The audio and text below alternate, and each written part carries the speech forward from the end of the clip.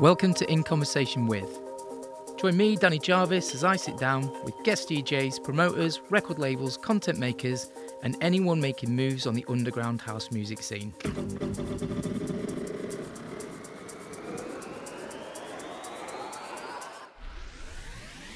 There's plenty of nostalgia, but there's also some key insights as to where the underground scene is today.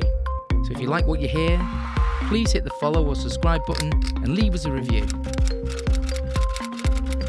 Wherever you will listen to your podcasts, at the gym, in the car, or chilled at home, relax and enjoy In Conversation With. Mr. Lazenby, hello. Hello, how are you? Very good. Welcome to a little In Conversation With session. It's nice to see your face and, of course, hear your voice. Nice to have you as a guest and find out more about yourself. We've had lots of different people so far signing up to talk to me. We've got lots of diary dates. We've had 4 people on already, content providers, DJs, promoters, and we're going to be heading into finding out about the grisly world of labels. But for yourself, you're coming at it from a couple of different angles, really. DJ and promoter. So it'd be nice to talk about those things in a little while, but so everybody knows who you are and what you're about. Tell us a little bit about yourself and where your love for music came from the Yorkshire side of life. Okay, so Dave Lazenby, 52 years old, born in 1970, dear me. I'm from Sheffield, Yorkshire, and my love of music is quite interesting. I was brought up in pubs, so about 4 or 5 years old, my parents took their first pub. So I lived above public houses until I was something like 21 years old. So, everyone always, what a lot of people's favorite question is where's your musical influences come from? Come from the pubs, and the music I used to hear used to come upstairs, yeah, and I used to get bits of absolutely everything played in the pub through the jukeboxes, and actually, I ended up getting the records from the jukeboxes when they used to leave them in the jukebox for a certain amount of time, and then take them out when they were replaced, and I ended up with all the records, playing all the records upstairs. So varied Music. influence, yeah, varied influence. So yeah, that's sort of early day stuff. So that must have created quite a fascination. I had Nick Roger in the other week, and he bought a little bag of records with him, and we discussed how the artwork or the feel of the vinyl was a real intriguing kind of part of the mixture of audio, visual, because you'd look at these things, fascination in terms of like the technology, because back then, like you say, a jukebox is a pretty rare thing to have to be able to access at all times compared to most people who would sort of have their parents' record player, very Yeah. basic thing. So that must have been, that must have been a great source of wonderment. And this was back in the days when the pubs used to close between 3 p.m. and about 5:30. So I'd come home from school and I would go into the pub and I would put the jukebox on, and I'd have music on and I'd play pool, which is where my affection for playing snooker came from. But I'd have the jukebox on in the pub, and I got all the records from the jukebox. So they're obviously favourites, and there was ones that stuck out for me. But I can remember I've been surrounded by music from sort of 5, 6 years old. Wow. So always loved it. By the way, always. So that must have given you quite a broad selection as well of tastes, because back then, if it went to record, it was obviously important enough that people putting money behind it, and if it was obviously going in jukeboxes, that meant there was distribution. So you must have heard pretty much everything from all across the board. One of the first records I remember was Jerry Rafferty, Baker Street. Oh, classic. But yeah, that period, ABBA, oh my lord, they're the two ones that sort of stand out. But you're right, absolutely every type of music. I mean, into the around sort of 78, 79. I was born in 1970. The sort of mod rocker thing sort of resurrected again. So I was listening to Specials, to Madness, to The Beat, to that sort of stuff, Yeah, and on the jukebox, right? yeah. And then actually got a little bit bored of getting the free. Well, they weren't free actually. They used to cost us something like 15 pence or something, from a guy who used to run the jukebox. But I got a little bit bored of getting the tracks from the jukebox and started buying music when I think it was about 9 or 10 years old. Wow, that's Um, quite early though. hmm, Well, I guess if yeah, you've been exposed to it like that, this is one of the things we talked about in terms of when is the point at which the tastes that you have been given to you because of your environment, or that you've got access to, like parents' records on the shelf or brothers and sisters, and also like you've got their things that are around you. And what point do you then say, right, I've got this, but I'm in my head, I'm looking for something that stimulates me in a different way. And so talk about that, your musical journey into buying music. What did you tend to gravitate towards? I gravitated towards the albums of which the singles appeared on that I'd heard on the jukebox. So the likes of Madness, the likes of the Human League, which were obviously massive in Sheffield. And when you think of the Human League, I love that. I've still got my copy of Dare actually that still plays. But I put it on a 1210, it still plays. It's a little bit noisy and it's a little bit scratched, but it does still play. And I had a party about 4 or 5 years ago on New Year's Eve, and I played several tracks on the Wow. 1210s from it. And it's obviously wasn't crystal clear, but it was more nostalgic. Um, but it was about getting the albums from those tracks, really. Adam and the Ants as well. Um, dare I say that? I just did. And again, when I look back at that, it was just drums, right? Adam and the Ants. You listen back to Adam and the Ants, it's just. Yeah, yeah, yeah. But this guy loves techno because he was listening to that The rhythms, really drums. bass heavy music. Yeah, yeah, yeah. So it was more about getting, I guess, delving deeper into the artists than just the hits that appeared on the jukeboxes or that It's were on the quite jukebox. it's quite a familiar era for me because you're exactly the same age as my brother. And as it happens, my sister's only really about 16 months younger than him. So that era that you're describing is very much the sort of music that we would hear in our house, but almost retrospectively, because back then, yes, new music came out and new trends came out, but it was kind of, it all stayed together for quite a while, didn't it? At that period, it wasn't like now where trends are so fast and change. Um, a lot of the tracks, like you've mentioned, rubbed shoulders with some of the newer stuff. Whenever you Mm. went out or in pubs, these tracks, they hung around for years, didn't they? Some of them. It wasn't as if they just dissipated after time. Well, I think that's because they were very good.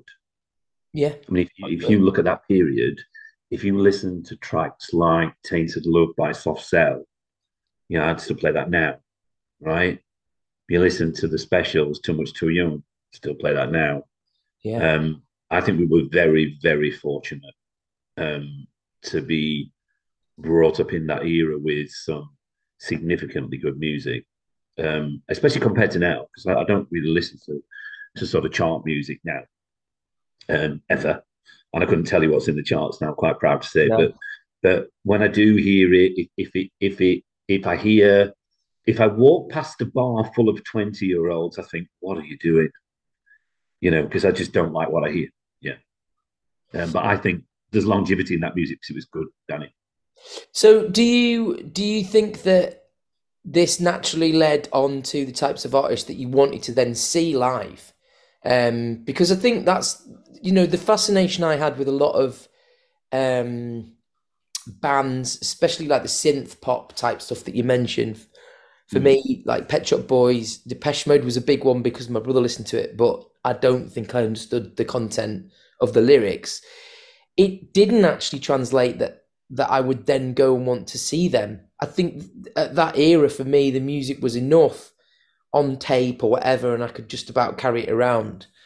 But I don't personally ever remember my first concert, but live music was very much happening for you when you were in your teens, wasn't it? My mum and dad took me to see the Drifters when I was about nine, Wow. The 8 or 9 years old. And they were a soul band, the Mm. Drifters. I don't know whether you've heard of them. And they were absolutely amazing. They did a matinee performance, and obviously my dad was right into them. And we went as a family, and it was incredible. Absolutely loved it. These guys on stage sweating like mad under the lights, Yeah. working really hard to entertain everyone. It was absolutely brilliant. And you know what? You just reminded me of that. I forgot about that.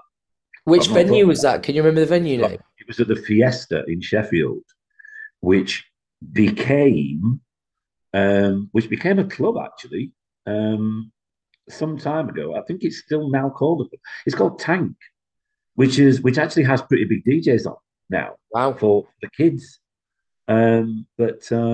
But yeah, that was amazing. That was my dad's choice, not mine. But loved it. But as far as my sort of translation from my taste into going to see bands, obviously I didn't really go to see bands on my own until sort of like something like 17, 18 years old. And I think the first gig I went to see was Hue and Cry. Right. Hue and Cry. Um, and I was really into Hue and Cry because probably because of Patrick Kearns' voice. To tell you the truth, really, really sort of clear, amazing voice. And even, do you know what? You talk about influences from parents. My dad used to hear me listening to Hue and Cry and come in and say, "This is brilliant," because I think it sort of spanned a generation because he was so talented vocally. Um, but yeah, that was my first gig, Hue and Cry. So what age were you when you discovered, what we now are all sort of obsessed with, the classic sort of, well, it's hard to say dance music really, but I guess we always have to use the term house music because there was always some form of dance music around. It wasn't called dance music like we know it today, but when did you first sort of trip up and fall over house music and go, hang on a second, this is a bit different? And I think the answer to the question is 1986, Farley Jack Master Funk. Wow, Will there you probably go. That's proper OG stuff, that isn't it? um, it was that. It was that. And it was 86. And I think I was sort of school leaving age and going on and doing other stuff. And I can remember him being on the TV. He was on Top of the Pops and he sang Love Can't Turn Around. Was it Daryl Pandy who sang that? I don't know. Might have been. But Farley, the DJ himself, was on Top of the Pops and he took his shoes and socks off and he writhed around on the floor. I don't know if you remember. um, so yeah, and then after that, it was stuff like S Express. Yeah. It was stuff like Yaz, and then it was stuff like Alice and Limerick, and then off you go.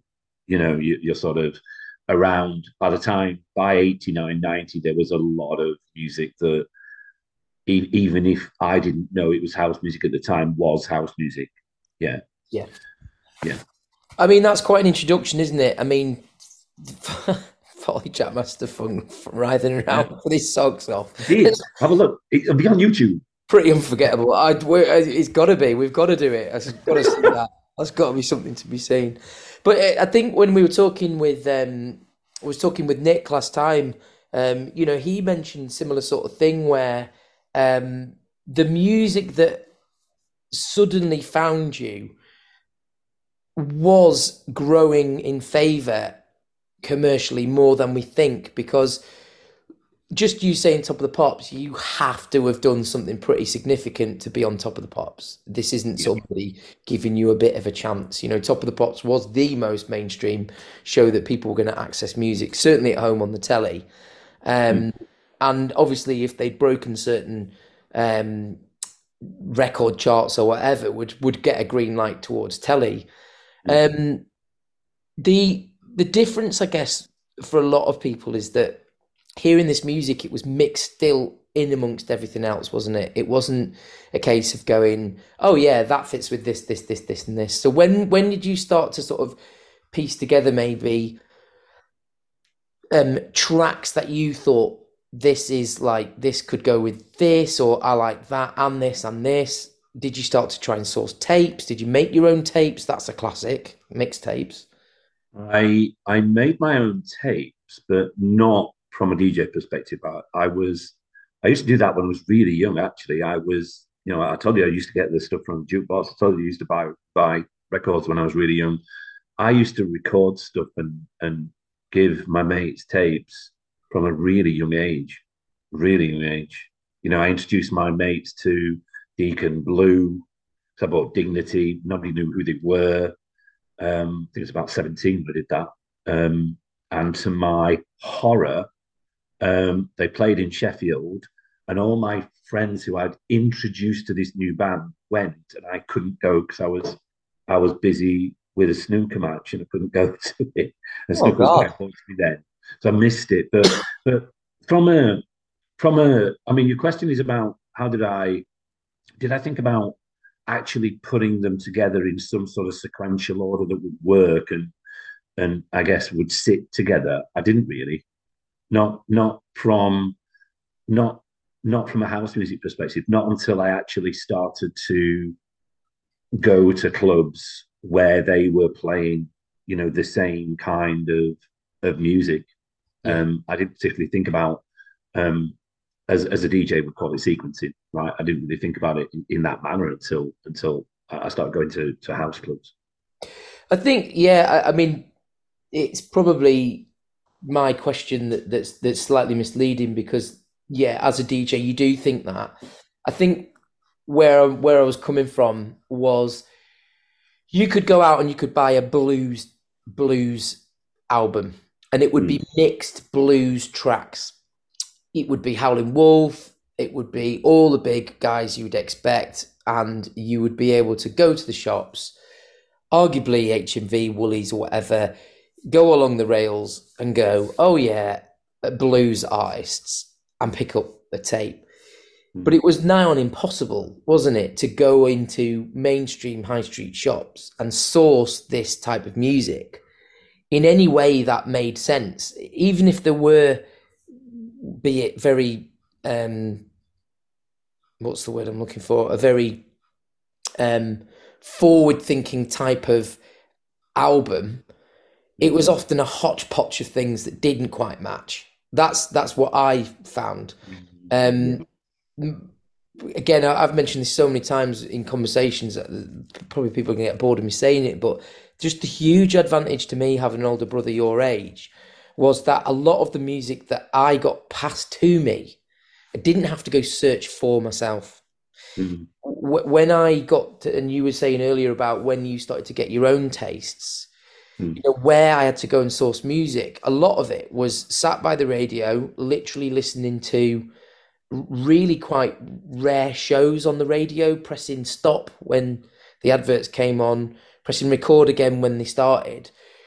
And I kind of like bodged these tapes together from the radio. So I actually did start mixing early in a mm, way, using a double tape deck and trying to get on one tape all of this music because I couldn't handle just having like one track.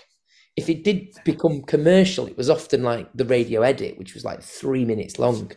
And I yeah, always yeah, thought, yeah. oh, I just started getting into that, and now it's finished.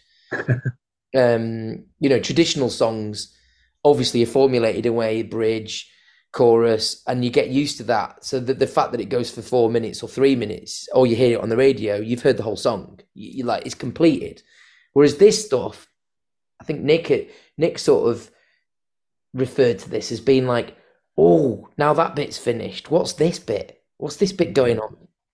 And it was like the intrigue into it was more than just somebody singing or an instrumental. It was like yeah.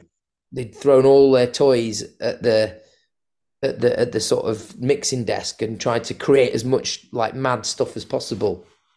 Yeah, yeah, and I know I know the early DJs, started to knit those tracks together and they would either just, cut them in, or the early guys would actually start to mix, Yeah, yeah, and just mix, do an 8 bar mix at the end of a track into the next one and stuff. I guess that's how stuff sort of started, really. Yeah, yeah. yeah. Any mobile disco that you heard in the pubs, or even a lot of the DJs in the clubs, early sort of or late 80s, 90s, didn't really mix. The music wasn't formulated like that either. So what was your what would have been your first sort of clubbing experience then? Or did you Um, bypass raves, or did you try a bit of that, or steer clear I of? I never went to a rave. So when you say clubbing, you mean house music? I guess, yeah. I guess where Yeah. was the first sort of club that you would associate going to see a DJ? It wasn't mainstream. It was the Music Factory in Sheffield, and it was probably a Love to Be night. Yeah. Okay. Um, and I was pretty late to the parties, to tell you the truth, because I loved the music. Just mentioned like S Express, Yaz, etc. But I didn't really go to any of the raves. I didn't go to any of the early club nights. I didn't go to the Hacienda, which is a massive regret. I was old enough to go to the Hacienda, and anybody listening to this will probably give me a slap for not going, right? But I didn't. That I wasn't that into it at that time. Mm. Um, I actually started to really develop taste for it sort of in my early 20s, sort of like 23. And then when I went to university, everything changed. I went to university, and I was with people who were 4 or 5 years younger than me, and they were all into going to house clubs. And I started going to a few house clubs. I'd be about 23 at this time. Music Factory, Love to Be. I remember actually seeing Farley Jack Master Funk, to mention him again, with his shoes and socks on, I think. A, a Music Factory in Sheffield, Oh. and it was very strange because I didn't go to those types of clubs. And then once I went, that was it. I hardly went to any of the sort of standard discos that I used to go to prior. That was it. I was sort of transfixed. And you know what? I've actually thought about this quite a lot, and I know why I was so taken by dance music culture, by house music, the actual music and the feeling. And it is because I just told you I was brought up in pubs. And it's not an ideal environment to be brought up in, to tell you the truth. Your parents tend to work really long hours. You spend quite a lot of time on your own. I spent quite a lot of time with my big brother. Um, but also, you're around adults a lot, and you're sort of observing these adults living their lives. And I did spend quite a lot of time in the pub, from sort of 11, 12-year old, sort of playing pool and darts with all the guys in the pub. And I was just observing everyone else having a good time. I wasn't part of it. When I first went into a house club, it was the first time I felt part of the party. I didn't think that I was observing. I wasn't sort of like stood behind a screen, sort of observing some sort of experiment. I was actually part of it. Mm. And also, the other thing that struck me was when you went to normal discos, normal nightclubs, sort of thing, close at 2 a.m., kebab and home sort of place. Um, there was a DJ who would speak after every 2 or 3 tracks, and he'd make a joke about some girl or whatever, and there'd be music. Some of it would be good, some of it wouldn't be, but there would be about 100 different nights out in that club. So there'd be 50 or 60 different conversations in that club and some music.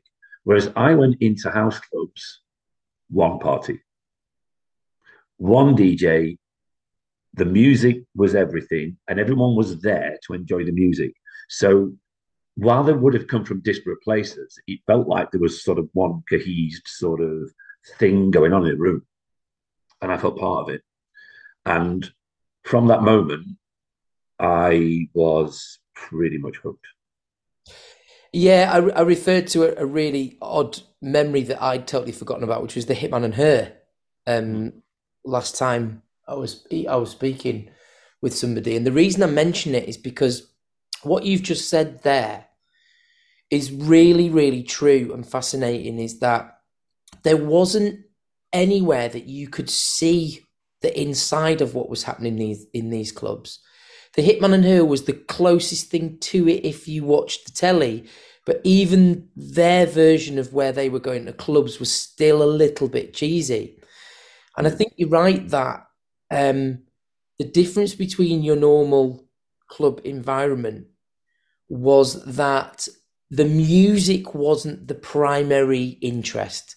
The primary interest, like it or loathe it, was to mate with the opposite species. Most people want to continue to go somewhere to drink because of the licensing laws Yeah, and also copulate. Like that was the primary function. And when you went to somewhere with, a DJ playing or a group of friends, it was about the music and it was front and center. And also the fact that when you got in there, the behavior, like you're saying, you were a sort of observer of this behavior in the pubs. yeah, Um, all of a sudden, you were no longer the observer. correct. You were the experiment, and everybody acted very freely. Everybody was different, accepting of each other. Now we could talk about how much of that element may have been drugs, yes, but I always find issue when people just want to go, oh, it's everybody was on drugs. Yeah, in pubs, everybody's pissed. There's no difference to me with people being really pissed out their heads and people being on drugs, except that when I went to the places where people did take drugs or went to dance music, they didn't have brawls afterwards. They didn't try Mm. and kill each other because so and so was looking at his girlfriend. In fact, quite the opposite. You were often dancing with somebody, and then they'd introduce you to their boyfriend, and you'd end up giving him a big hug and high fiving. And the whole environment was so different that when you came out, you thought, oh, I can't quite remember what's happened here, but I feel like I've met a lot of people that I like, and I've shared an Mm. experience that's unique. Unique. Very much so. Everything you just said, and like I say, I felt part of it. And I think the other thing to note about that period was that during the 80s, there was good music. There was um, some really good music, but from a from a partying perspective, the clubs weren't that good, really, were they? There was some stuff, and I was a bit young, but the point I'm trying to make here is I know so many ex punks that got into house music, got into going to raves because they turn around to me and say, "This is the best thing to happen since punk rock," Yeah. because it gave them that feeling of belonging, that feeling, that excitement. They looked forward to going to clubs like they used to look forward to going to gigs, um, and it was edgy and But it was it was different. counterculture. Yeah, It that's was it. swimming in the opposite direction. And Yeah. those groups of people, those cultures, yeah, you're right, had lost that. In 1992, if you remember, Dave, was you might not have been into the scene, but I was very young. I used to buy all the magazines, and they used to talk about the Bill of Rights and all the different things that were changing, and this just ignited a lot of people's passion to want to do this more. It went from kind of raves in fields being shut down, and by and large, the period you're talking about, sort of 93, 94, when the likes of Love to Be and the Hacienda had sort of come out of its sort of main era, Mm. when all of those outdoor illegal things went into the smaller clubs, this was just the benefit for the likes of so many people. Mm. You're 8 years older than me, but when you first started clubbing, if you say you're about 23, I probably already was at 15. So we both probably hit the same point where in 93, 94, the music was amazing. And it wasn't just that you had all the classics now, what we know as classics, they were new at the time. You were starting to get more and more stuff around 1993, Left Field, Orbital, all these weirder kind of more uh, experimental sounds creeping in amongst it. Um, but I definitely want to hone in a little bit on Love to Be with you because I went a fair few times. Hmm. Love to Be had brilliant flyers. Do you remember? I do remember some of the flyers. Yes, They were yes. always like Love to Be, and they'd have like quite either sort of provocative pictures or cute pictures, and the flyers were always ones to like keep because they were quite cool. Mm. And again, we're talking about the sort of visual aspect of clubbing. The flyers were always quite fascinating, weren't they? You got them handed to you as you came out the club. You Mm. literally did keep them You because the did. only place you could go and get what you've just experienced was by going again. True, actually, and they were pretty much the only places. The flyers were the only way you knew what was happening, unless you bought mixed mic, which we all did once we got into it. But sometimes that they were dated mixed mic. Yep. And do you remember walking out of clubs and getting the flyer packs? Yeah, And there were yeah. people that used to pull them all together, and you get like about 30 or 40 flyers in one pack. And you're like, yes, I know what's happening in the next month or so. And Yeah. then you'd immediately go home and you'd be planning your next month Yeah. with them. But yeah, Love to Be did have good flyers, and I can remember going to Adelphi in Sheffield to Love to Be, and also Music Factory, and actually they're still going. They're still doing events all over the place, and I know the guys pretty well now. Do you? Uh, yeah. I know Tony Walker, Mark Dennis pretty well. Oh, they were Um, great. They were great residents. They were. I've always had a lot of time for residents because sometimes you would go to a club and they'd got a DJ advertised who didn't rock up, and the residents would just take hold of the night and do what only a resident can do, which is know exactly what to play for that club. And they were really good residents. I think I went to the Music Factory and the Adelphi as well. Um, see, if I went with my brother to Sheffield from Manchester, it wasn't that far. So Manchester, you could quite easily go across that sort of M62 corridor. You could go to Leeds or you could go to Sheffield. And often or not, we would do that. When it was about 1996, I went to Salford University. The only reason I went to Salford University really was because I could carry on clubbing and going to the hacienda and stuff, rather than Funny. what I wanted to study. I was just desperate to get back to Manchester and be in Golden and Sankey Yeah. Soap and do all these things. But we used to go across. One of the lads I lived with at uni in Halls, he was from Sheffield, so we went back there. This was before the kind of Gatecrasher period, so it was still sort of what I would always call sort of house music, still centered firmly on that. But the Sheffield crew were quite good at picking the sort of, I dare I say it, sort of the American side of house and garage, wasn't it? Yes, More singing. around that time. Yeah, US Garage, I guess, or US House, US Garage, I guess they used to call it. And there was a lot of good DJs who used to do that in Sheffield. And they had, I can remember, a night, what's it called? Sunday Best, the Forum in Sheffield. And they had the likes of Buckley, who ended up playing it back to basics quite a lot. Yeah, yeah, he did.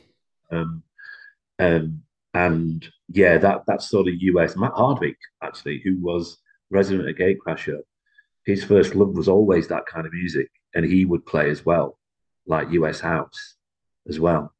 But it was in that period, yeah. I mean, it became known for other kinds of music, which we come on to. Some good, some not so good, in my opinion. But you're right. Around that time, loads and loads of what I call US house music. Yeah.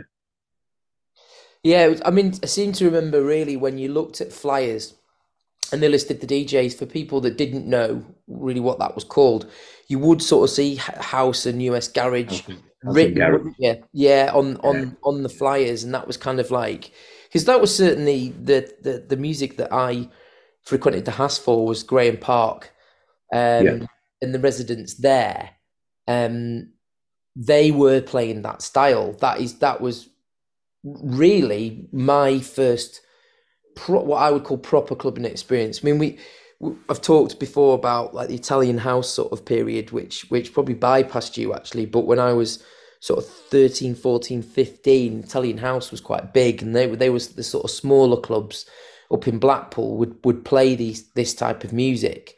Some of those tracks that were in that style of music might appear yeah, in the more serious DJ clubs, but it was a kind of like a subcategory of clubs. So when you once you've been to the hacienda, the sort of mecca of what you think is clubbing, certainly as a northern lad from Manchester originally, mm, it was strange to deviate from that, but I did find like Hard Times in Leeds was quite serious about its American US garage. yeah, I remember seeing Roger Sanchez there way before Roger Sanchez was ever the Roger Sanchez we know him as today. He was just absolutely back in 1994, 93. He was incredible. mm, He used to play the back rooms in Cream. So did Armin van Helden, and the stuff they did with the decks was beyond what English DJs could do. yeah, Beyond, they could just play. I'll never forget seeing Roger Sanchez at the back of Cream, the cow room, and it must have been about 94, and he played for about 35 minutes and there wasn't a single vocal or anything. It was all these beats. And yeah. then out of nowhere, he mixed this vocal track in, and the whole club went absolutely, absolutely bonkers. But it was in no way, shape, or form anything other than, you know, proper house, Chicago-y house beats. Mm. Um, And I seem to remember that as maybe nostalgically as a bit of a golden era before things really changed. It was Um, almost, it was almost like there weren't. How many genres were there then, Danny? If you think back, and there wasn't a significant amount of genres, was there? There was house and garage, yeah, yeah, techno. There was always techno. yeah, Um, but that was Very niche, wasn't it? it was pretty niche, and it was almost it was what became trance, and it was almost quite like trance, wasn't it? Yeah, The sort of the techno around that time, the sort yeah. of Sven Bass stuff was almost trance, right, around that time. So I think there was less. Um, I wouldn't say the word division is wrong, but there was less genre specific nights because there Oh, were less genres. So it'd just be 100%. house and garage. And actually, on that point, when I was at uni, there was a night called Delve Deeper, and they used to play, the sort of standard at the time, US house, US garage, and it was a student night, and they did really well. They moved it around the city. Obviously, got to know them because I was going. Um, and the interesting thing I noticed, and it's just sort of made me think about that, just you picking up on the genre piece, and I'd not really thought about this, but it's interesting how these conversations sort of prompt you, isn't it? Sort of 94 US house garage, 95 US house garage. One of the DJs at that night was Nick Riley, who ended up becoming a resident of Gatecrasher and part of Riley and Duran, right? So throughout that period, as it got towards the back end of our degree, sort of 96, 97, guess what Nick wanted to play at that night? Not US Garage. And by the time, but we got to about nine, I think it must have been the late 96 or early 97 or so, he was starting to play. Nick was coming on at the end and started to play quite harder stuff.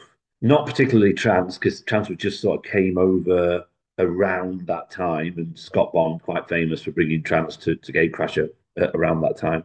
But that club itself, if you think about me attending that club, I actually saw a key transition through that period in Sheffield as well, because obviously trance in Sheffield, I mean, trance got big everywhere, but trance was very big in Sheffield because of Gatecrasher.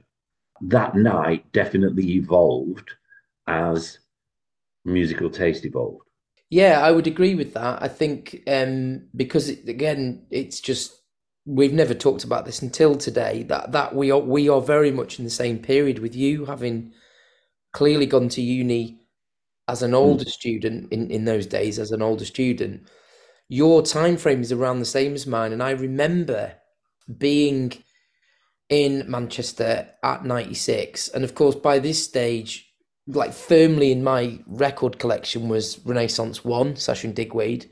which certainly introduced me to a deeper sound, even though at the time it was very mysterious music because it was such a big album. Nearly everybody that knew what they were on about had it. Mm. However, the Northern Exposure Tour, which they did, which came to Hacienda and we went to, and I went to several other places to see it, was still very different music than the stuff that was kicking off in Sheffield. So I agree with you. I think that Sheffield played a huge, huge part in what became the English adoption of trance. There was several reasons that I was never into trance. One was the speed of it. The speed of it was quite alien to me in terms of having come from that US garage kind of chunky developing sound. Now that's not to say that there wasn't faster music played by Digweed and Sasha, but certainly around 96 the BPMs were still not over about 128. I'd listened to techno as a kid. I'd listened to hardcore, which is obviously fast, drum and bass, which is Mm. fast. But for me, 4/4s going at a certain speed just you got the euphoria, understood how people were hooked on the kind of scale of it, the massiveness, but it just didn't do it for me in terms of listenability, people dancing. It moved to more people just sort of packed in and shuffling and hands in the air and quick hits. It wasn't for me. We went to Gatecrasher. The thing that I can appreciate is that I could appreciate the excitement that for a newer generation were getting the same buzz that I'd had Mm. probably years earlier. I was ahead of the curve in my age group really for the music that I listened to. I Mm. think trance swept up a whole new group of listeners that almost bypassed quote unquote house music and just went straight to trance. I remember having a conversation with Alistair Whitehead. It must have been in about 2003. He was doing a night for the guys that ran a night on a Friday that we had at the club that I was assistant manager at. And we'd had different people in on Friday nights trying to run different house nights than the Saturday night, which was kind of established called Choice. And the Friday nights were a mixture of trying to get people like Defected on board. And Defected actually did run nights for us. Anyway, Alistair Whitehead did one of the nights. What used to happen is they would sort of come up, as you can imagine, the other DJ would be on, and they'd come in at the office in the back. We'd get them a drink, and they'd sort of sit down. There wasn't much room at the back of the club that we worked in. They used to just come and sit in the office. So I was just started chatting to him, and I said, "Oh, Ali, like I've been to see you several times. Love to Be, Hacienda, all these different places." And he was like, "Oh, yeah, they were the days." And I said to him, "So I don't see you playing that much." And he said, "Well, the difficulty is I kind of refuse to play this European sound. I could." He said, "I don't really get it." He said, "I prefer to see," he called it sort of boys and girls on the dance floor dancing and having fun. He said, "And I don't really see how you can do that when the music's so fast." So he Mm. said things changed dramatically for him and his bookings because that sort of US house and garage and then the UK house music sort of fell out of favour. And he said, wasn't playing as many gigs, it wasn't as popular. He felt like he'd had his time in the sun. And I said, "Oh, it's just such a shame because my best memories are of nights where you would get all sorts of DJs on a bill and it would sort of work. It sort of would work together."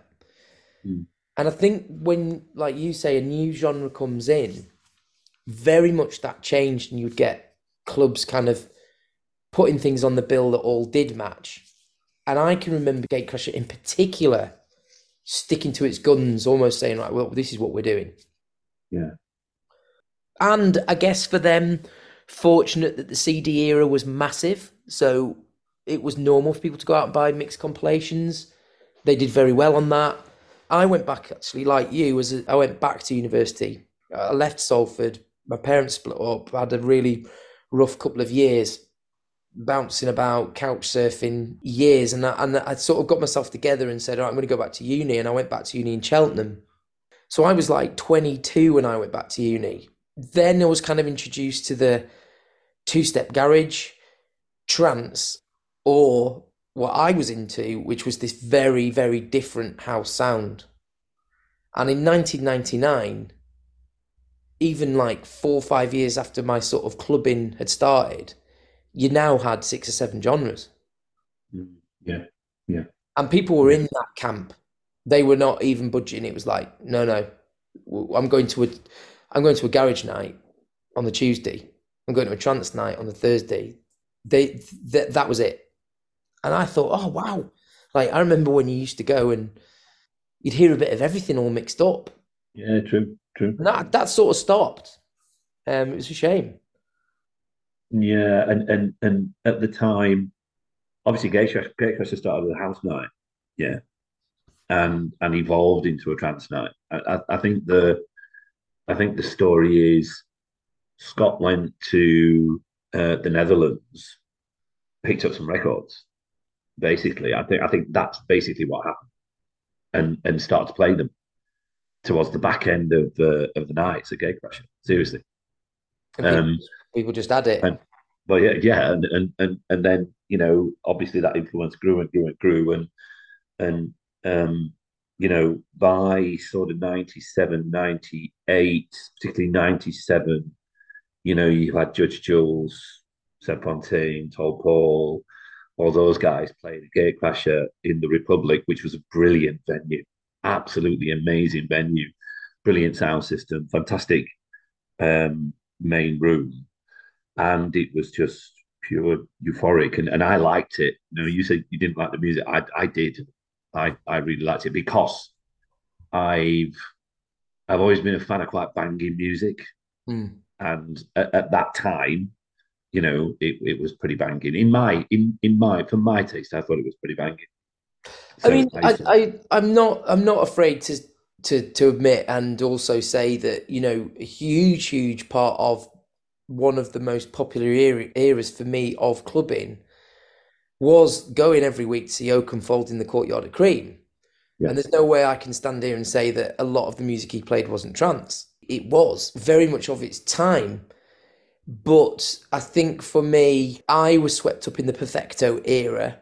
I think I was firmly in the sort of Perfecto camp, which had come from like your Quiver records. In my record collection, I had every single Perfecto record there was. Oakenfold had his Goa trance, which was another level. Let's not even mention that for now because it's not relevant, but that was like one thing. When you went to see him, he would go through the gears. You would hear a lot of tracks that Sash would play, Digweed would play, played by Oakenfold. And yeah, it was only really towards the very end of Cream that, let's say, a certain percentage of Oakenfold's records would really be trance. yeah, But again, I'd sort of snobbed out. I'd been and seen Nick Warren, Digweed, Sasha, Seaman playing really intelligent, different music, and yeah, was not in it for the thrills and spills. By then, I'd been DJing by 99, I'd been DJing probably for about 3 or 4 years. Or did it as a kid, bought like the odd record. We all took turns in each other's bedrooms, but seriously started to do it at the back end of Manchester. And, my back cat was all like AM/PM records, was all very much the dub sides of the big AM/PM tunes, right through to the American stuff, and then would buy a lot of Perfecto. The access to the records as well, some Manchester sort of Piccadilly records, they didn't buy trance in. That yeah, that that didn't happen.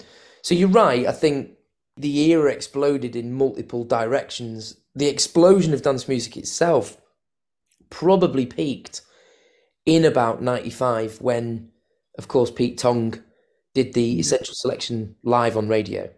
That was just so pivotal at that time because exactly what we said, suddenly you could listen on the radio to exactly what was hearing in the club.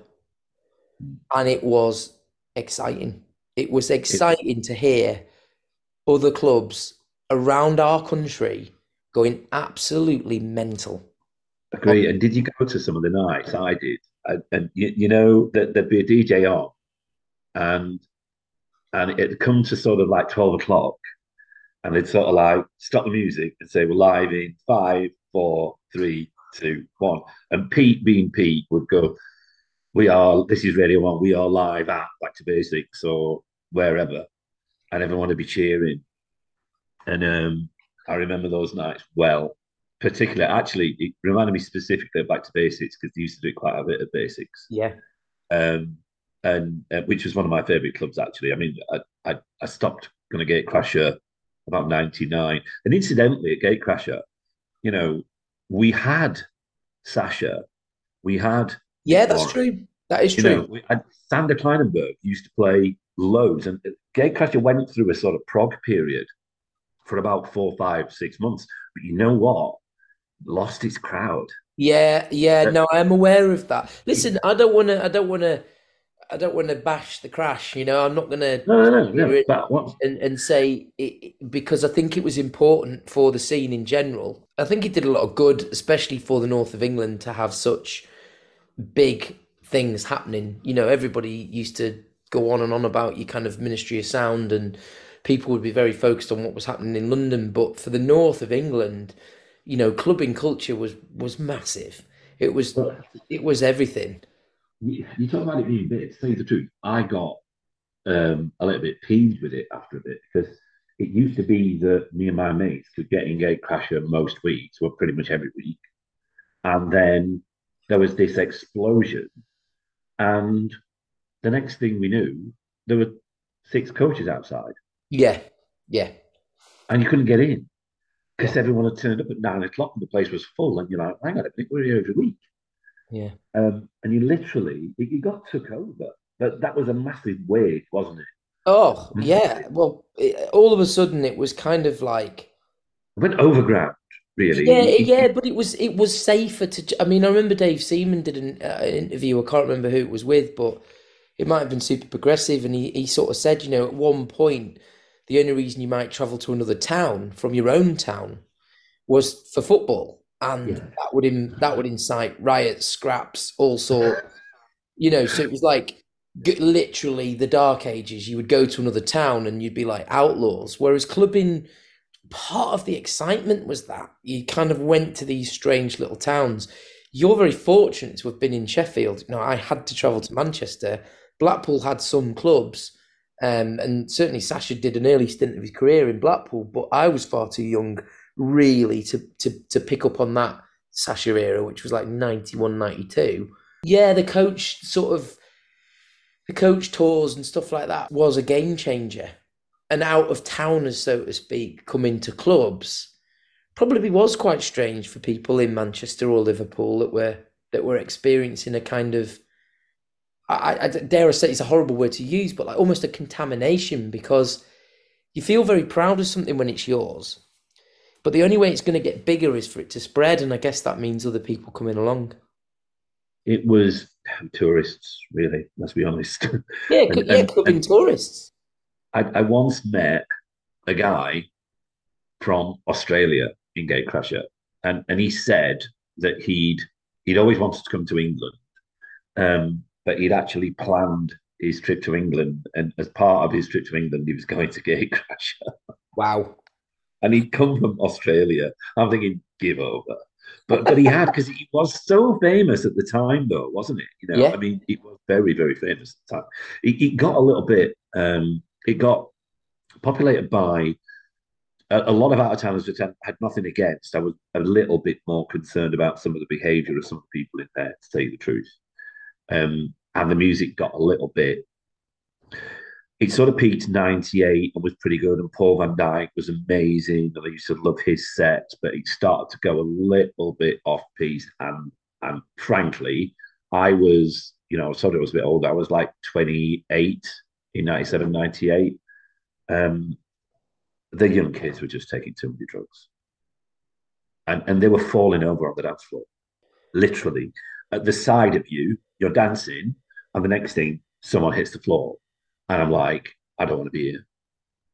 You Well, know, it was also you've got to yeah, you're right to mention this because you put it in the in the cultural sort of mixer of what was going on and the context of what was happening at the time was huge swathes of people trying to get in clubs, ramming the clubs full, higher door prices, bottles of water starting to cost more money, and people did used to take a lot of drugs. They were boiling hot. You were rammed in clubs. There wasn't like that much room to dance. So body heat was huge, and it was kind of crazy. I mean, there was definitely periods towards that sort of era in the back room at Cream where you would see lots of people fainting, lots of yeah, people overdoing it, and just like masses of people really, really hot going absolutely bananas. But let's be honest, Dave, when the BPMs are at 130 and yeah, every single track has these massive, massive breakdowns, sound systems were getting better, the music was getting louder. It was a change, and people didn't really look out for each other like they used to do. There was a little bit of that clubbing ethos of keeping you around somebody that looked a bit like lively. There's sort of some of the clubs in the mid '90s still had seating, chill out areas, yeah, places to like relax, in between sort of rooms where people sort of sat on the floors and could have a breather, and yeah. all of that towards the bigger commercial marketing machine kind of was just floor space that could be bodies paying tickets. And it was we've got to remember it just became hugely commercially viable for people to put these things on. It did. Obviously not like nowadays, but it did. But Gatecrasher did. From a Sheffield perspective, Gatecrasher for me, it had its day, sort of 2000 or so. Yeah. And I personally, my personal journey, moved back into house music, and predominantly back to basics in Leeds. Mm. But there were several good house nights in Sheffield that the likes of Sam Brown used to run, that called Hush, and really credible, and they had some really good DJs on. But I was taken to back to basics by a mate of mine, and that was it. Because once I got to back to basics, and they got residents like Ralph Lawson, Yes. who remains possibly the best resident DJ I've ever seen, the most fluid, slick, amazing DJ, honestly. And I went to see him every week.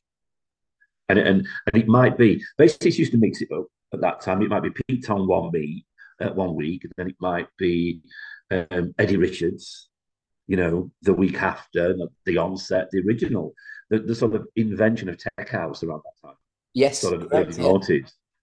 And actually, here's an interesting one. I actually went to a Wiggle night at Back to Basics. Um, yeah, you're smiling. Eddie Richards, Terry Francis, it might be Nathan, I don't know whether Nathan, it might be Nathan Coles, I'm not too sure. But I went to the front because obviously, we are train spotters and we want to see what the DJs are doing. And they were playing all these tunes, and they got the sliders of the 1210s up at -5. And I'm thinking, what are they doing? What are they doing? Everything's about -5, -4. They were playing techno, slowed down techno in a house club. They were literally inventing tech house, Yeah. literally. Yeah, that era Um, was quite exciting because again it's this almost like this is the thing I find, right, is that you've got a nice mix. As soon as something becomes commercial, the underground wants to take it back down. As soon as something's cramming clubs full of 2,000 people, people want a private 300 capacity venue gig with a DJ that's. And I think this is where my heart really lies. Is it's not in the big spectacle. It's in the intimate kind of about the music, about a DJ taking you on a journey, and that era like of different sort of experimental music, certainly moving into 2001, kind of like Fabric appeared, didn't it, on the scene, and Terry yeah, Francis, Lee Burridge, different DJs playing a very different sound, James Lavelle, very different sounding type of music, a mixture of, like you say, deep house, techno, kind of sometimes breaks, sometimes almost kind of bumpy, dubby type stuff that Yeah. was refreshing. It was all of a sudden refreshing and back to being groovy rather than melodic and euphoric. Particularly Fabric was sort of anti-establishment, wasn't it? It was really early to book DJs that you'd never heard of, and actually made a point of booking DJs that you'd never heard of, even though you're involved in the scene. You remember, I think I saw Ricardo Villalobos there. It might have been their first birthday. I went to Fabric's first birthday, and interestingly enough, they gave everyone a tea towel on the way out when you left. It had got a picture of the main DJs. There's a picture of Terry Francis and a picture of Craig Richards on a tea towel A with tea Fabric's first birthday. towel. Yeah, a tea Brilliant. towel. I don't know what it is. I don't know what it is.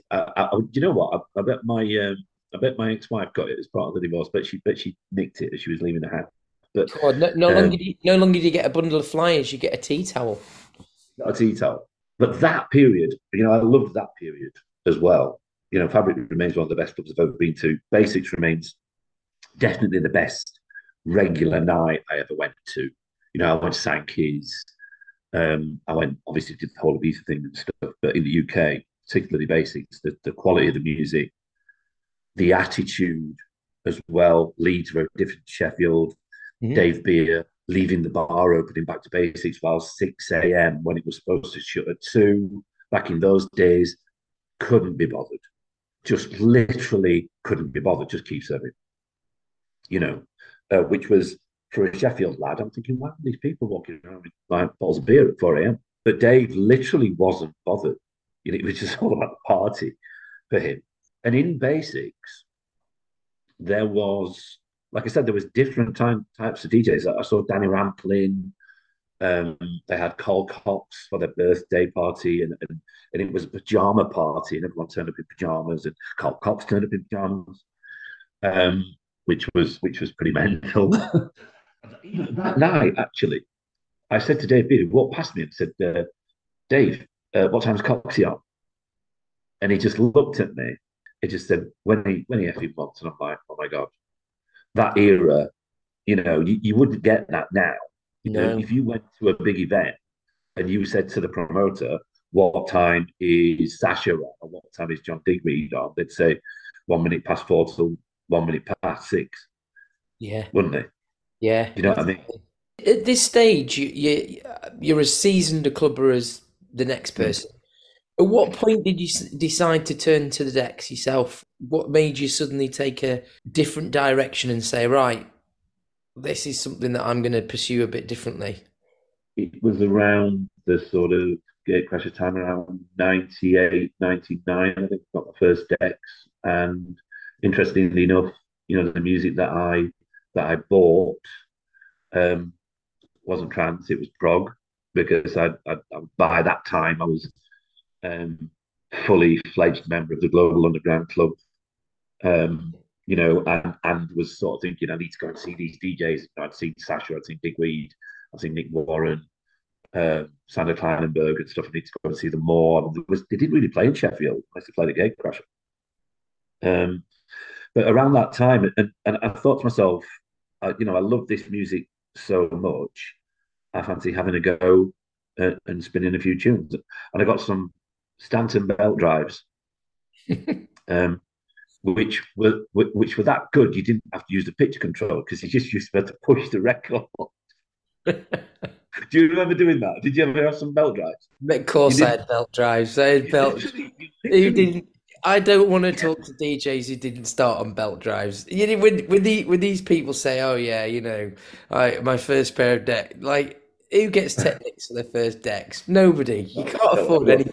I Go and mean, get I belt mean, drives.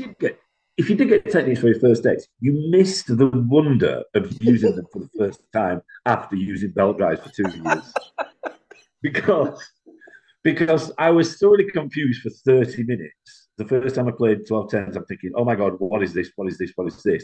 And after 30 or 40 minutes or so, I was, Danny Tenaglia, I think. It was just, how much more easy is this? Yeah, it How was. much more?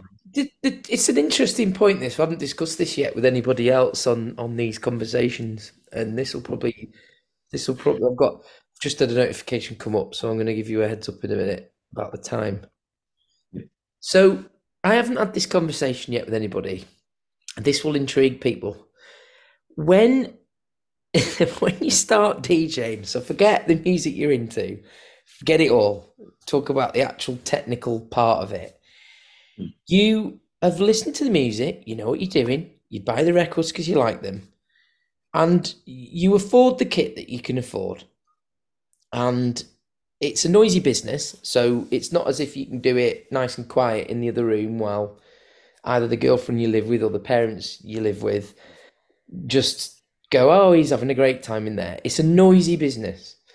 Yeah. And probably like somebody learning to play the violin, it's a painful experience for both the listener and the practitioner because the bit that you simply have to go through is the awfulness of learning to mix. Yeah. And on a belt drive, you're dead right. On a belt drive, it it was about learning that amount of touch on the Touch center it, just on the center yeah, string yeah, or on the edge of the record. yeah, Was as much to do with how much pressure you applied yeah. Well, as anything. Because if you could mix, and I always remember this, I always remember when you were younger, you bought 90-minute tapes because you wanted 90 minutes, 45 each side. yeah, When you learned to DJ, you went for a 60 because if you stuffed it up on the first side, you only had to mix for half an hour before you could do it again. Or you could mix for half an hour and then you could have like a quick rest and then I and mean, then play the tune again. If you did a 45-minute each side mix and you cocked it up at 37 minutes, you just wanted to smash your house up. I tell you what, I bet this happened to you because it happened to me. You're doing a mix, right? You're recording it on the tape deck, and you do a really, really good transition or mix or whatever you want to call it. You look at the tape deck and it's stopped, and Yeah, you've missed the transition that you did, it's not even on the tape. Not and you even- flip it over really quick, and you try to sort of, and you hit play record again. Oh, but back to your point, yeah, I I bought my first Technics off my friend. Uh, I've said this before, I can never remember. I need to ask them. It was Baz or Gaz. The three of us all own the same pair of decks, essentially. But the kind of robustness and sturdiness, and obviously the pitch, because even the pitch on my belt drives was pitched like that. It was All it right, was it was from left to right. okay, So it was like a belt drive, and this is my first decks. The pitch was like a little wheel that you had to whiz to one way or whiz to the other. Oh, they were the crappiest decks in the world. So when you suddenly got to Technics, there was actually a period, I think of about a month, where I thought, I've made a mistake. I've spent all this money, and I couldn't quite get to grips with it because I was trying to use the spindle. I was trying to touch the vinyl too much. And I wasn't yeah, relying on using the pitch and my finger to move yeah, the record. But when it clicked, it just suddenly clicked. And you're right, it was kind of like then it became an industry standard. When I started playing in clubs and I started getting gigs, I occasionally had to come across Vestax, which was a yeah. bit like Um, it's the equivalent of driving a geared car and then suddenly finding yourself in an automatic. It was like yeah. everybody go, "Oh, these are easier," and you go, "No, they're not." No, they're not. And They if you weren't. don't remember, um, they used to have a little tiny switch that you could flick that would do the equivalent of you touching the record. And they'd have the pitch on the right hand side, and then they had this little thing, and they were just loose caboose. They never felt solid. Everything felt wishy washy, light, like it was moving. And you would flick this little thing, and I couldn't stand them. But one of the places I was a resident, they were the decks.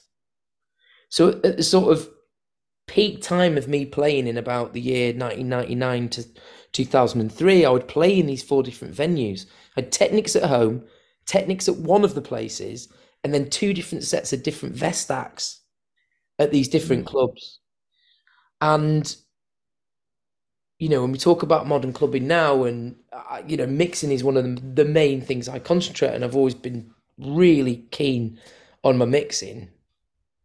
I have learned it the hardest way to do it, the hardest way, especially with melodic music, where you could, if you Mm. touched the plate, Oh, it didn't just take the okay. beat out; it took the whole Yeah, like yeah. melodic parts of the track totally out of whack. It was hard work. I can imagine you stood looking at both tunes, thinking, which one do I manipulate? Yeah. Yeah, because if you manipulate the wrong one, you get that lovely whirring sound that you've just done. That sounds horrendous. I don't know about you, but that's a really good question. That's a really good question. I would love to ask a lot of DJs because ultimately what happens is, or happened with vinyl, was that you had to know the record of where to Yeah. put it on the pitch. So you could be playing a record that was -2 with a record that was +4. And obviously, modern sort of equipment that just doesn't figure. You move the pitch to whatever the pitch is, or you sync, or use tempo, or whatever you use. But you're right. You would look at the record sometimes. You would have to know. I need to slow the left one down, and if I do that, I either need to speed the right one up, or vice versa. But you Yeah. couldn't just be sticking your hands on it unless you were pretty sure what Yeah. you were going to do was right. Or it was really light. You had to be really light. And I saw some DJs who were really good at just um, really lightly moving the pitch on the 12/10s, just Yes. nudging them, Yeah. and they just literally just nudged them with their fingernails. Yeah. It was always a Um, nightmare near zero, though, wasn't it? Because it got trapped. oh, because with yeah.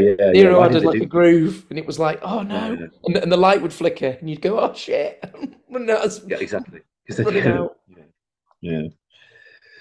No, great fun. But I once played on. I think I maybe once or twice played on Best Decks, and oh dear, yeah, you're right. Nightmare.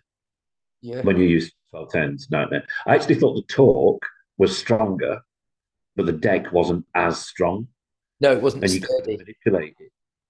You know what I mean? So it's sort of The like, plate was slightly raised, wasn't it? The sort of yeah, Technic had the big feet and the big plate, and the mm, the record deck itself almost sat in the tech into the main part of the Technic decks. Whereas the Vestax was slightly raised up. So you would almost, from memory, the record would often be over the lip of the you plate underneath. know, I forgot that. Yeah. And I think that was part of this silly little switch that they'd put on there, was that that's what they thought you would do instead of touching the record. But once you'd been on Technics, you couldn't get your brain to not want to touch it. Didn't Carl Cox do some sort of endorsement for Best Acts? Probably. Yeah. I'm sort of thinking back. I can imagine with his style, he smashed quite a lot of them up. He Yeah. probably needed an No, endorsement. they were never for me. The mixers are all right. Yeah, The yeah, mixers were pretty good, but there was a right nice rotary one. We're getting a bit geeky now. But remember those rotary mixers that Best Acts did? yes, Really they good. were okay. But Yeah, more of a thing you would have in your home than something you'd yeah, want yeah. to like attack in a club when you're playing a mad set. So Dave, we've kind of chewed the fat about the '90s and the early noughties, which I think will resonate with a lot of people. But what about the kind of? I know it sounds crazy to say it. What about the last 20 years? What's been your journey to where you are today? Obviously, got into DJing. I didn't play many venues, maybe two or three venues. I've had I think about 7 or 8 years off from DJing, and I started again in lockdown. But prior to that, I just viewed it as a hobby, which I still do, to tell you the truth. Um, and I'd sometimes play the after parties. after we've been clubbing, or sometimes go round to people's places or birthday parties, and just do an hour or two here and there. So, but at that time, originally, once I'd mastered the 12/10s, he said jokingly, I wasn't, I never saw myself playing in a big club. Never saw myself being on a decent sort of standard flyer. I just thought, oh, this is a hobby. I do this. They're DJs. That's what they do. Leave them to it. And I never really even thought about doing anything too serious DJing, to tell you the truth. But sort of fast forward um, to lockdown, and I mean, everybody stayed in for how long? How long did we stay in for? A long time. And we're looking for things to do. And the 12/10s were pretty much gathering dust. I'd actually originally I'd sold my 12/10s to a producer previously, and I lent my cousins just to do a couple of parties at home, because every now and again I played, but like not loads.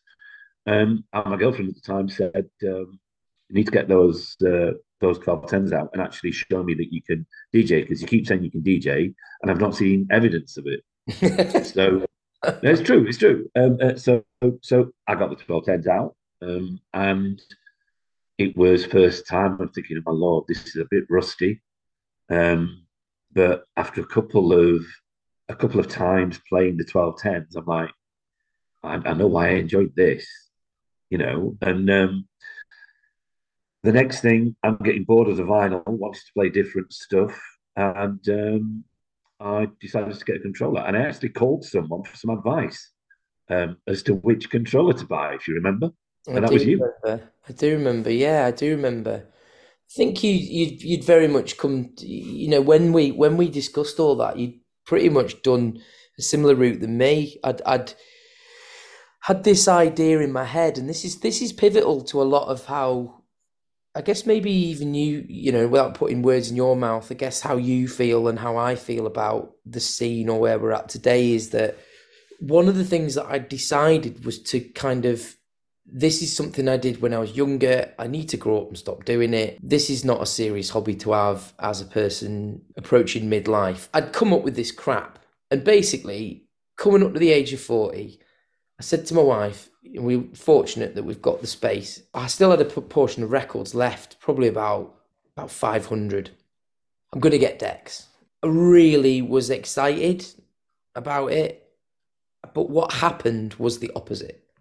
What happened was I went, oh, I realise I love music, but I don't actually miss this physical act. People get all caught up and teary-eyed, and you could have a debate with a million people on social media about vinyl. There's this idea that vinyl is this, it's like the Ten Commandments. It's like God gave us vinyl. I have understood it, and I have collected records, and I have mixed, like we were just saying, on the bloody weirdest and most wonderful different, belt drives, Vestax, everything. For me, after years of sitting down and doing mixes on Logic and Acid Pro with a cup of tea in the warm with my headphones on and able to make brilliant mixes, suddenly stood in my garage, freezing, waiting for the point to mix the record was not exciting. And I was like, yes, I like hearing this record again. Yes, I like the fact that I could come in here and do this, but am I getting anything out of it? And I was sort of mixing the same 4 or 5 records over and over. Yeah. That probably took 2 hours. And I thought in 2 hours, sat down, I could have made a 5 hour mix. It just, for me, it didn't make sense. So anyway, back to you. When you phoned me and we talked about the controller, Mm. very much you'd contacted me in a period where I was fully embracing what the newer technology could do for you as a Yeah. music lover who wanted to mix music. Yeah. Very much so. And I like I said, the 1210s, they needed servicing, they weren't particularly working well, and I thought, and also I started ordering tunes off Discogs, and I'm like, my bank balance is going to disappear like lightning if I continue doing this. And I thought, you know what, I might as well bite the bullet and get some digital stuff. And I'd never, I think I took a CDJ. I went to an after party one night with Hybrid, Mike and Chris, who'd played in Sheffield, and the mates knew them, and there was some CDJs in the corner, and I pressed a few buttons, and this horrendous noise come out of one of them. And one of them walked over and said, "What are you doing?" I went, "I don't know." I didn't know. I'm like, I don't know. I don't know what I've done. Just turn it off, please. I'm now going to sit in the corner and not talk to anyone. But like, so I had no idea what it would be like playing on digital DJ equipment until it came, and I got it out of the box. No idea. And obviously I had a preconception that was based on two decks and a mixer, right? And you get it out of the box and it looks like two decks and a mixer. There's jog wheels that look like vinyl. You've got your mixer in the center with your EQs, which were all familiar. Um, but I'll be honest with you, I was frightened of it for the first 10, 15 minutes. And then after the first 15 minutes, I thought, why is this so easy? Because the hardest thing to do, especially if you've not played for a long time, is to accurately split tunes and accurately beat match. Um, if you're DJing all the time on vinyl, then you get used to it and you get really quick at it, don't you? But you've got to keep doing it, because if you don't keep doing it, it goes. Yeah. And whereas, I've got this controller out, this tiny controller out, and I'm like, I can see the BPMs. And I instantly thought, how much less stressful would that be in front of a crowd when you can see the BPMs? And then you can start thinking about doing different things and start thinking about, when you're gonna bring the next tune in, what you're gonna play after. Because when I was playing on vinyl, always played on vinyl, I was quite consumed with making the next mix right. Because I'm like you, and I'm quite obsessive with getting the mixers as good as the Global Underground CDs that I used to listen to over and over and over again. So I was really enthused when I got this control. I'm like, oh my lord, it's so much easier, and it is. Let's be honest, it is. And you see a lot of, I think you were just mentioning about vinyl and people saying, "Oh, it's the be all and end all and everything." I think there is some anger in a lot of people that have been DJing for years and years and years, who are seeing younger people or new people come onto the scene using this new technology and getting to a certain standard pretty quickly without having to do the grunt work and work the 1210s for 6 months, 12 months to actually know what they're doing on them. And I think they're probably quite fearful of those young kids, to tell you the truth. It's not their fault. These things show the BPMs, and it's not their fault that there's a sync button either. And I'm not against the sync button at all either, because in my opinion, what comes out of the speakers is the most important thing. Yeah, agreed. 100% agreed. But it's a lot easier, and it gave me, immediately, I'm like, oh my god, this is brilliant. I could record without a tape deck, so to speak, straight to the record box, and the music was so much cheaper. So yeah, I mean, at the time, it was about not being on that controller 4 or 5 hours a day, because I would have been, if I could have done. Yeah. It was just, and I think you realise you missed it, and then you think, well, hang on a minute, there's all this music I can get as well. So if I want to, I used to play breaks, new school breaks back in the day. I thought, well, I can get loads of break stuff. I Yep. can get loads of house. I can get loads of prog. If I want to do something different, I can do something different. Whereas when you were DJing vinyl, if I said to you, "Oh yeah, I'm going to do something different. I'm going to get some breaks. I'm going to pull together a 2 hour mix, £100, Yeah. probably more." Yeah, Yeah, it's totally different. It's like chastising somebody for somebody turns up on a motorbike and you say, "Sorry, son, that's cheating. You should be riding a bike." What? So I'm going to puff and pant uphill and I'm going to struggle. I'm going to have to oil the chain, and I'm going to have to like get myself there and make sure that I've eaten enough food, or I'm just going to arrive on time as quick as I can. Like it's just technology and the Really advancement what? of things is doesn't make you less of a skilled person for riding a motorbike because you can't or you didn't learn to ride a bike. You know where I'm going with this. It's like Correct. if people I, start from riding a motorbike, that's just where they've started. It's not their fault. correct. Agree. And it's not their fault if they've never, if they've, you know what, they might not have even learned to beat match. They might not have even learned to split tunes. The point They don't is, you need don't to. need to. We've moved forward purposefully a chunk here. You and I had that conversation. Off you went. We experienced lockdown. And then both of us, after lockdown, have clearly decided to take our sideshow on the road, so to Yeah. speak. Tell us about your exciting future with what you're doing in Sheffield now. We are pretty much rebuilding the progressive house scene in Sheffield from the floor up because nobody's done any progressive or melodic in Sheffield for quite a long time. You know, there's been the odd night. You know, I think my mate Lee Freeman booked Sasha sort of, I can't remember, it's probably about 15, 10 years, but it's 10 years ago since Sasha last played in Sheffield. Sheffield is predominantly, it's well known for trance, and trance is actually making a bit of a comeback. Scott Bond is actually doing a night in Sheffield in April. Wow. So you know, which will do well because there's the old Gatecrasher lot.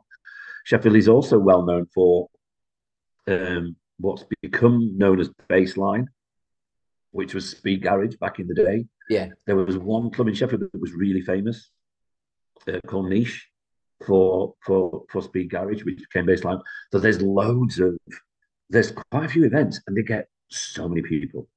I mean, honestly, your eyes are sort of your eyebrows are going up, but they get big crowds for baseline Sheffield, which is a bit, from my perspective, nothing against anyone personally, but not my style of music. So we're pretty much having to re-educate really, and I've done a couple of things. I set up a night with Dan Bumby, who's one half of Dan and Dan, 64K recordings.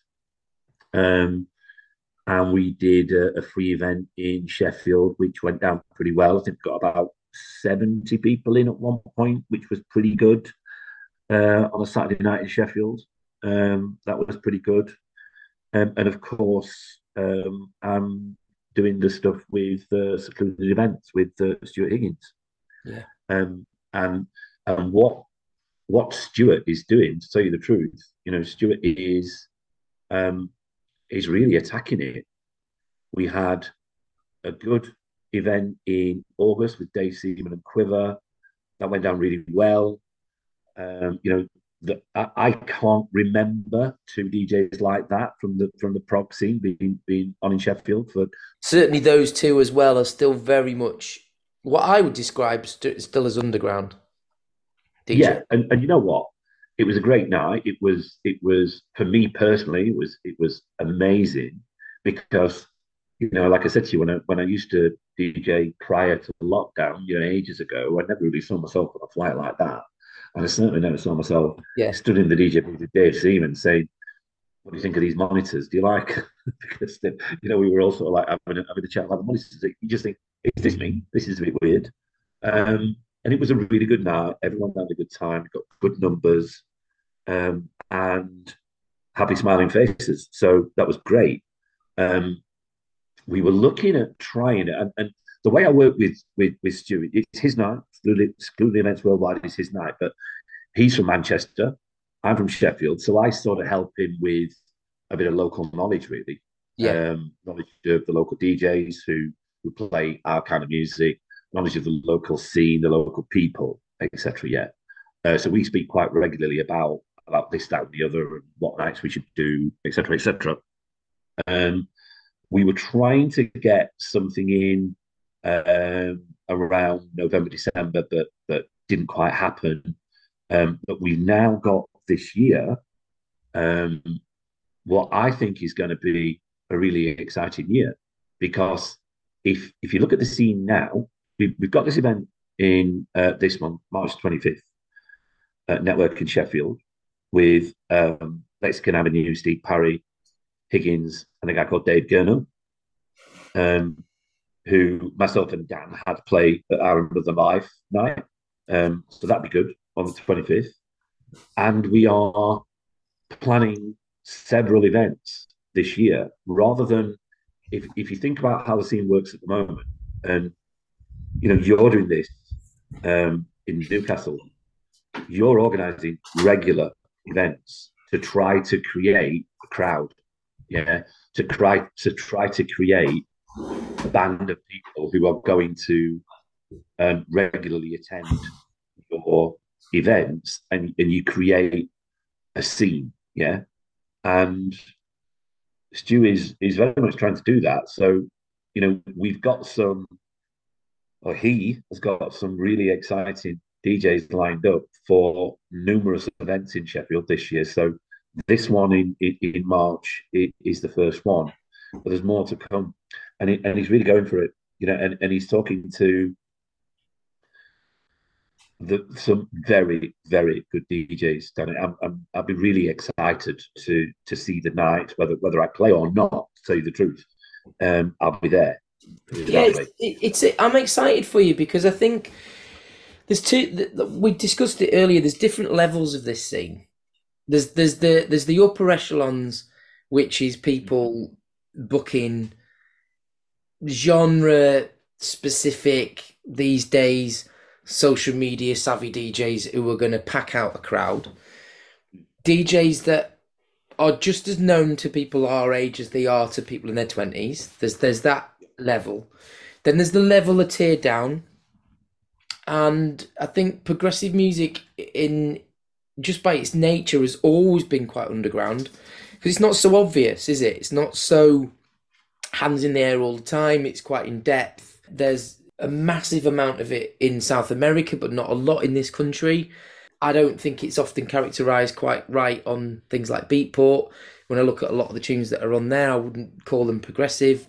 I think progressive is an ethos, not a style of music in a way. It is a style, don't get me wrong, but it's more of a way of putting the music together. Certainly done by the right people, and it's finding the group who maybe, like you say, have either fallen out of love of clubbing or have just believed that this is something that should be left in the past. And actually weeding these people out via modern channels, Facebook, etc., or getting on the blower to people you've not seen in a while. As you've said, getting 70 people, we got 99 the other night. You don't need many people to have a party. This is the thing that's totally misunderstood, is that we've seen millions of people at big raves. We've seen clubs that are packed. We talked about Gatecrasher, we talked about Cream, talked about global phenomenon. You think of Ibiza, you think of these massive festivals. You don't need that many people in a room united by the music to have a good time. Yeah. But what you do need to do is not get in debt, is not like over egg it, and is not think that it's just going to be plain sailing, because it's very far from that.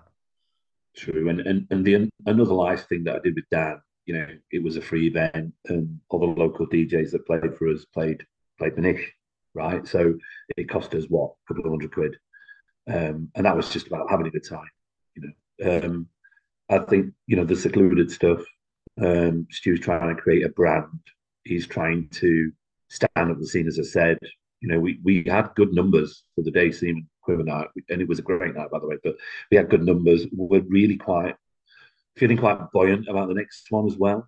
And it is about, we spoke about this. It's about continuing to put the nights on, not disappearing. I think we need repetition. How many? I mean, nobody does weeklies now. Like, the days we were just speaking about, there was weeklies, then there was monthlies. What you see now is large event spaces, and there's a few in Manchester now that are starting to do quite a lot aren't there? But that you see large event spaces that are putting their own nights on, not promoters, you No. know. Um, so Stu's he's going old school. He's an old school promoter. It's his night, and he's looking to put on quality music, and he's looking to do it, you know, several times a year to try and create that brand. Um, and I think that's how you stand. That's how you stand the scene up. Yeah, it's a difficult one. I mean, obviously, I come at this scene from many different angles. I think often I ask myself, what exactly am I doing? Why am I doing it? I'm not mad for bands. I haven't been into one band and followed them around the world. Got all the t-shirts in my drawer with all the dates on that I've been to them. I abandoned maybe clubbing itself for several reasons, in favour of other things. My wife's into very different music, which she's influenced me in a lot of things that I never would have given chance to go and see, and I've seen through being with her. I've opened my mind to different types of music and enjoy all sorts of music Yeah, by all sorts of different artists.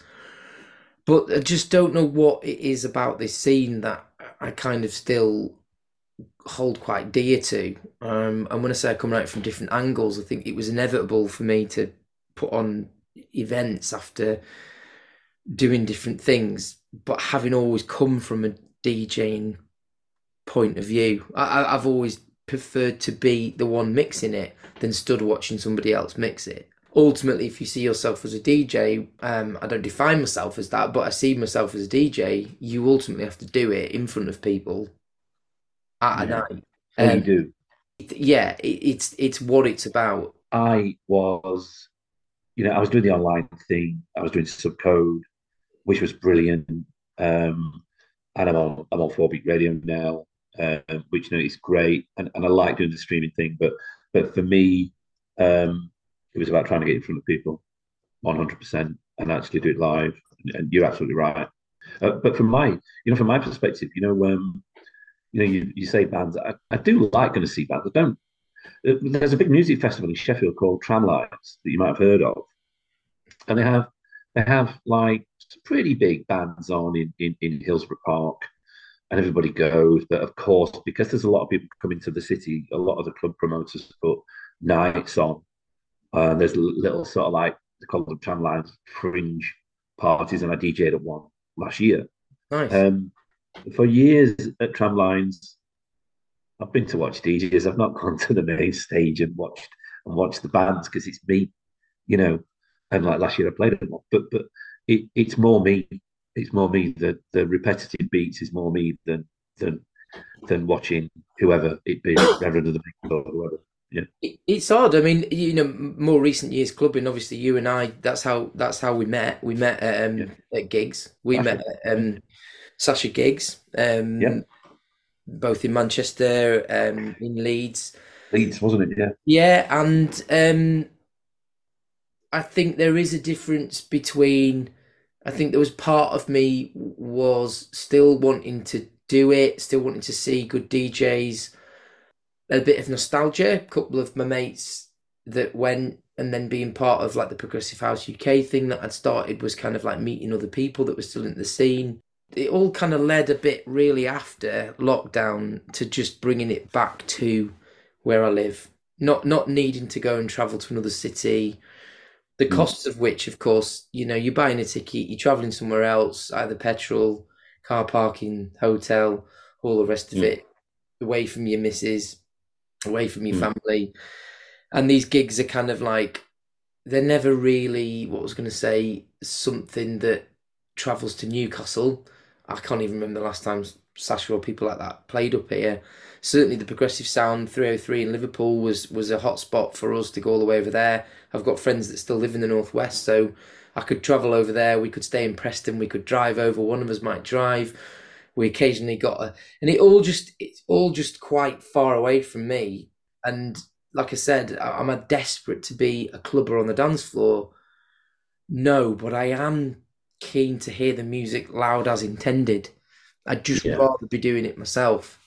So Dave, what do you think the future holds then in terms of your part to play in helping Stu with these nights? Have you got an end goal in mind or? Um, Not really. I mean, my end goal. Well, not for me personally. I just want to enjoy DJing. I want to be involved. I want to be part of creating that scene around that night and around other night. Playing in front of people is brilliant. I still like going clubbing, but you're right. Playing is brilliant. And if I can continue to DJ for a few years, play with the likes of the DJs that I'm now playing with, which I probably never thought I would. I just want to continue doing that and enjoying it. To tell you the truth, enjoying that. Um, there's some stuff going on this year in Ibiza, which is going to be interesting. So I'm going over there in May to do 2 or 3 sets as part of a project. Oh, lovely. Don't know where I'm playing yet. Don't know where I'm playing yet, but it's going to be a good experience for me. So that is potentially another string to my bow. Might not be playing progressive. Might play some house and some tech. Unsure as to where I'm playing yet, but that should be good. But also for me, this is something for me to focus on. This is something for me to do. I'm a single guy, live on my own, so it's something to get my teeth into. And it is a hobby, but it's a hobby that I enjoy, and it's a hobby that could take me to various different places. When you put yourself under a bit of pressure from time to time, it's good. Yeah. And we know what it's like. You stand in front of a number of people, they expect you to be good, and it's good to put yourself in that situation sometimes and think, Yeah. well, supposed to be good at this, prove it. Yeah, Um, it's yeah, good to hear you talk like that. I mean, moving out of this online space, it's obviously a very social environment, and good luck to you going to Ibiza, and yeah, good luck to you with everything that's happening in Sheffield. What I would say is, Dave, come back and let me know. We'll do another one of these and talk about how everything's gone. Again, these are really just about conversations. I hope the listeners enjoy them. I think what you're doing in Sheffield's really exciting. Coming from the history that we've talked about today, it's nice to think that you'd be a part of the future and then therefore the history moving forward. So please do be a guest again. Let me know what goes on. For everybody that's listening, what's the date for the next gig? the next gig is Saturday, the 25th of March at Network Sheffield, Lexington Avenue, Steve Parry, Higgins, myself, and Dave Cairnhill. So Amazing lineup. that's good. And listen, thank you. Thanks for inviting me on. It's been great to talk. Um, really appreciate it, and I'd be more than happy to come back and give you an update on all of it. And here's hoping it goes well. Fantastic. Yeah. Well, the best of luck. What we'll do, Dave, send me all the links, send me all the ticket links and stuff. So when we put the show out, we can make sure that anybody that's fancying a top night like that can get on Brilliant. board. Thanks again. It's absolutely fantastic to chat to you and to talk to people who share the same passion as us. And hopefully the listeners will feel engaged by what you've said and maybe spark some bits of nostalgia as well. So yeah, take care, Dave, and we'll speak soon. Nice one, Danny. Take care. See you later.